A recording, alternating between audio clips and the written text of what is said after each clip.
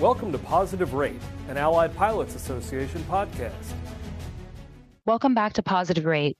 This week's episode is all about our preliminary agreement in principle. We have Vice President Captain Chris Torres with us to explain the process and get us ready for the busy weeks ahead on the road to possible ratification of a finalized contract. Chris, thank you for taking the time to be here today. Thanks, Tammy. So we have arrived at a preliminary agreement in principle, and our negotiating team is working hard to convert the agreement in principle to a proposed tentative agreement for consideration by the board. Can you explain what an AIP and TA are and the difference between them?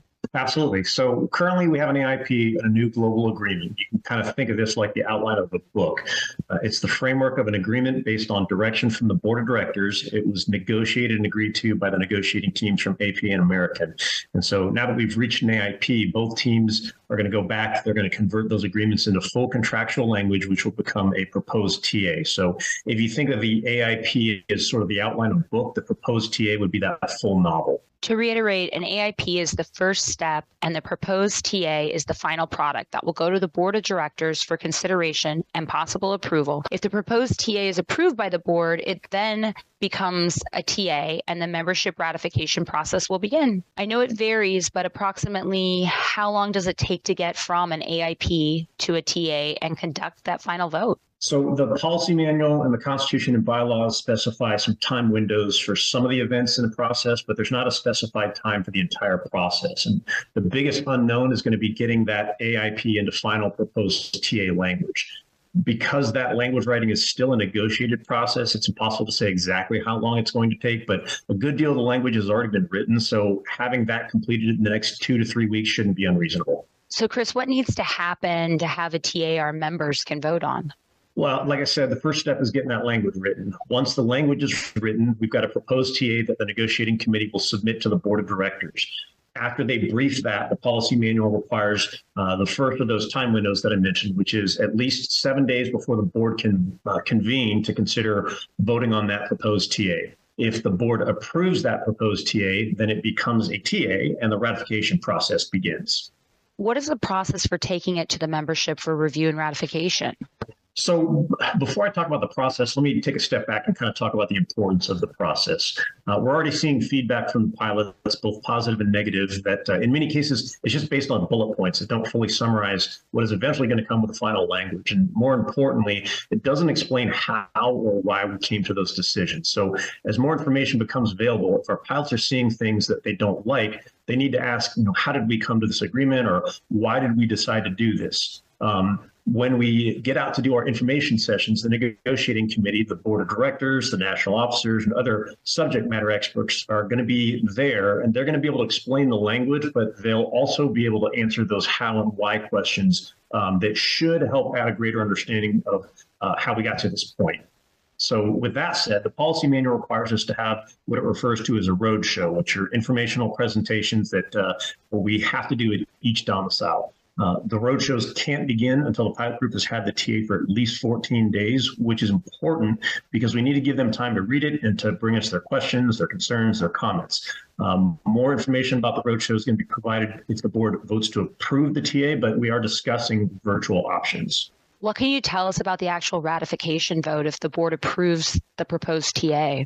For policy, the voting window is 14 days from when it opens to when it closes. But an important thing to highlight is that we recently changed the Constitution and bylaws to allow for electronic voting on a TA. Just like the info about the road shows, info about the actual ratification vote process will be provided if the board approves that proposed TA. Thanks for giving us all this information, Chris. It's been really helpful. Now, President Ed Sicher would like to say a few words. Hey, Tammy, how are you doing? Thank you for inviting me on. You're welcome. Look, at this point in the process, I would just urge the membership to be patient. And I understand why everybody wants it to be over with. It's taken 4 years to get to this point, but it really is important to cross our T's and dot our I's. Speaking to the agreement, it isn't all in contractual language yet, but we've got our contractual lawyers working as hard as possible at getting that language written. I've hired 3 additional lawyers from across town that worked with SWAPA to assist our own in-house lawyer.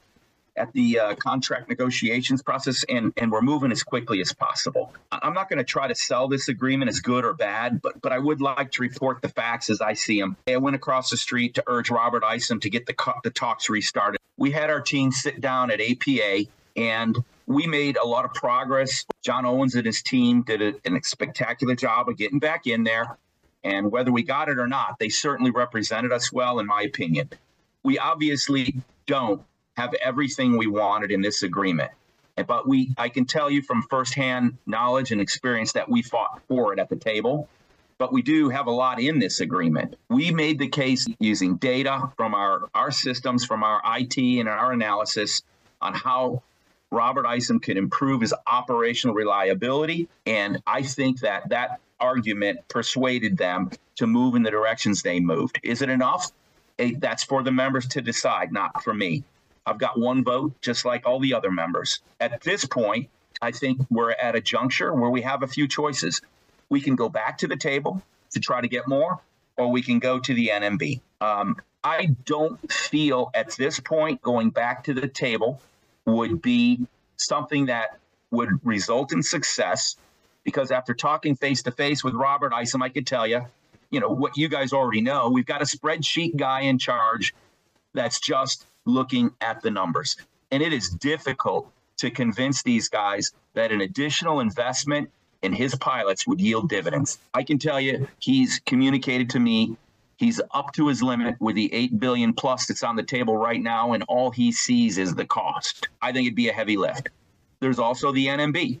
That could be an avenue, but there's always the risk in delays. And make no mistake about it, every union leader I have talked to has warned me about the delay. I think Delta was the quickest I saw get in and out at 9 months. So I would urge the membership just to continue in their patience and wait for the contractual language, make a cool, deliberate evaluation of what's being offered by reading it, not hearing it, and then making independent personal decision on whether or not it's enough for you. And then, by virtue of your vote, tell your union which way we should go. And I will assure you, I will do the best I can to let your union represent you and act appropriately. Thanks, Tammy. Thanks, Captain Torres and Captain Sitcher. Stay tuned for continued updates from your negotiating committee and reach out to your leadership with questions. Thank you for listening to Positive Rate, an Allied Pilots Association podcast.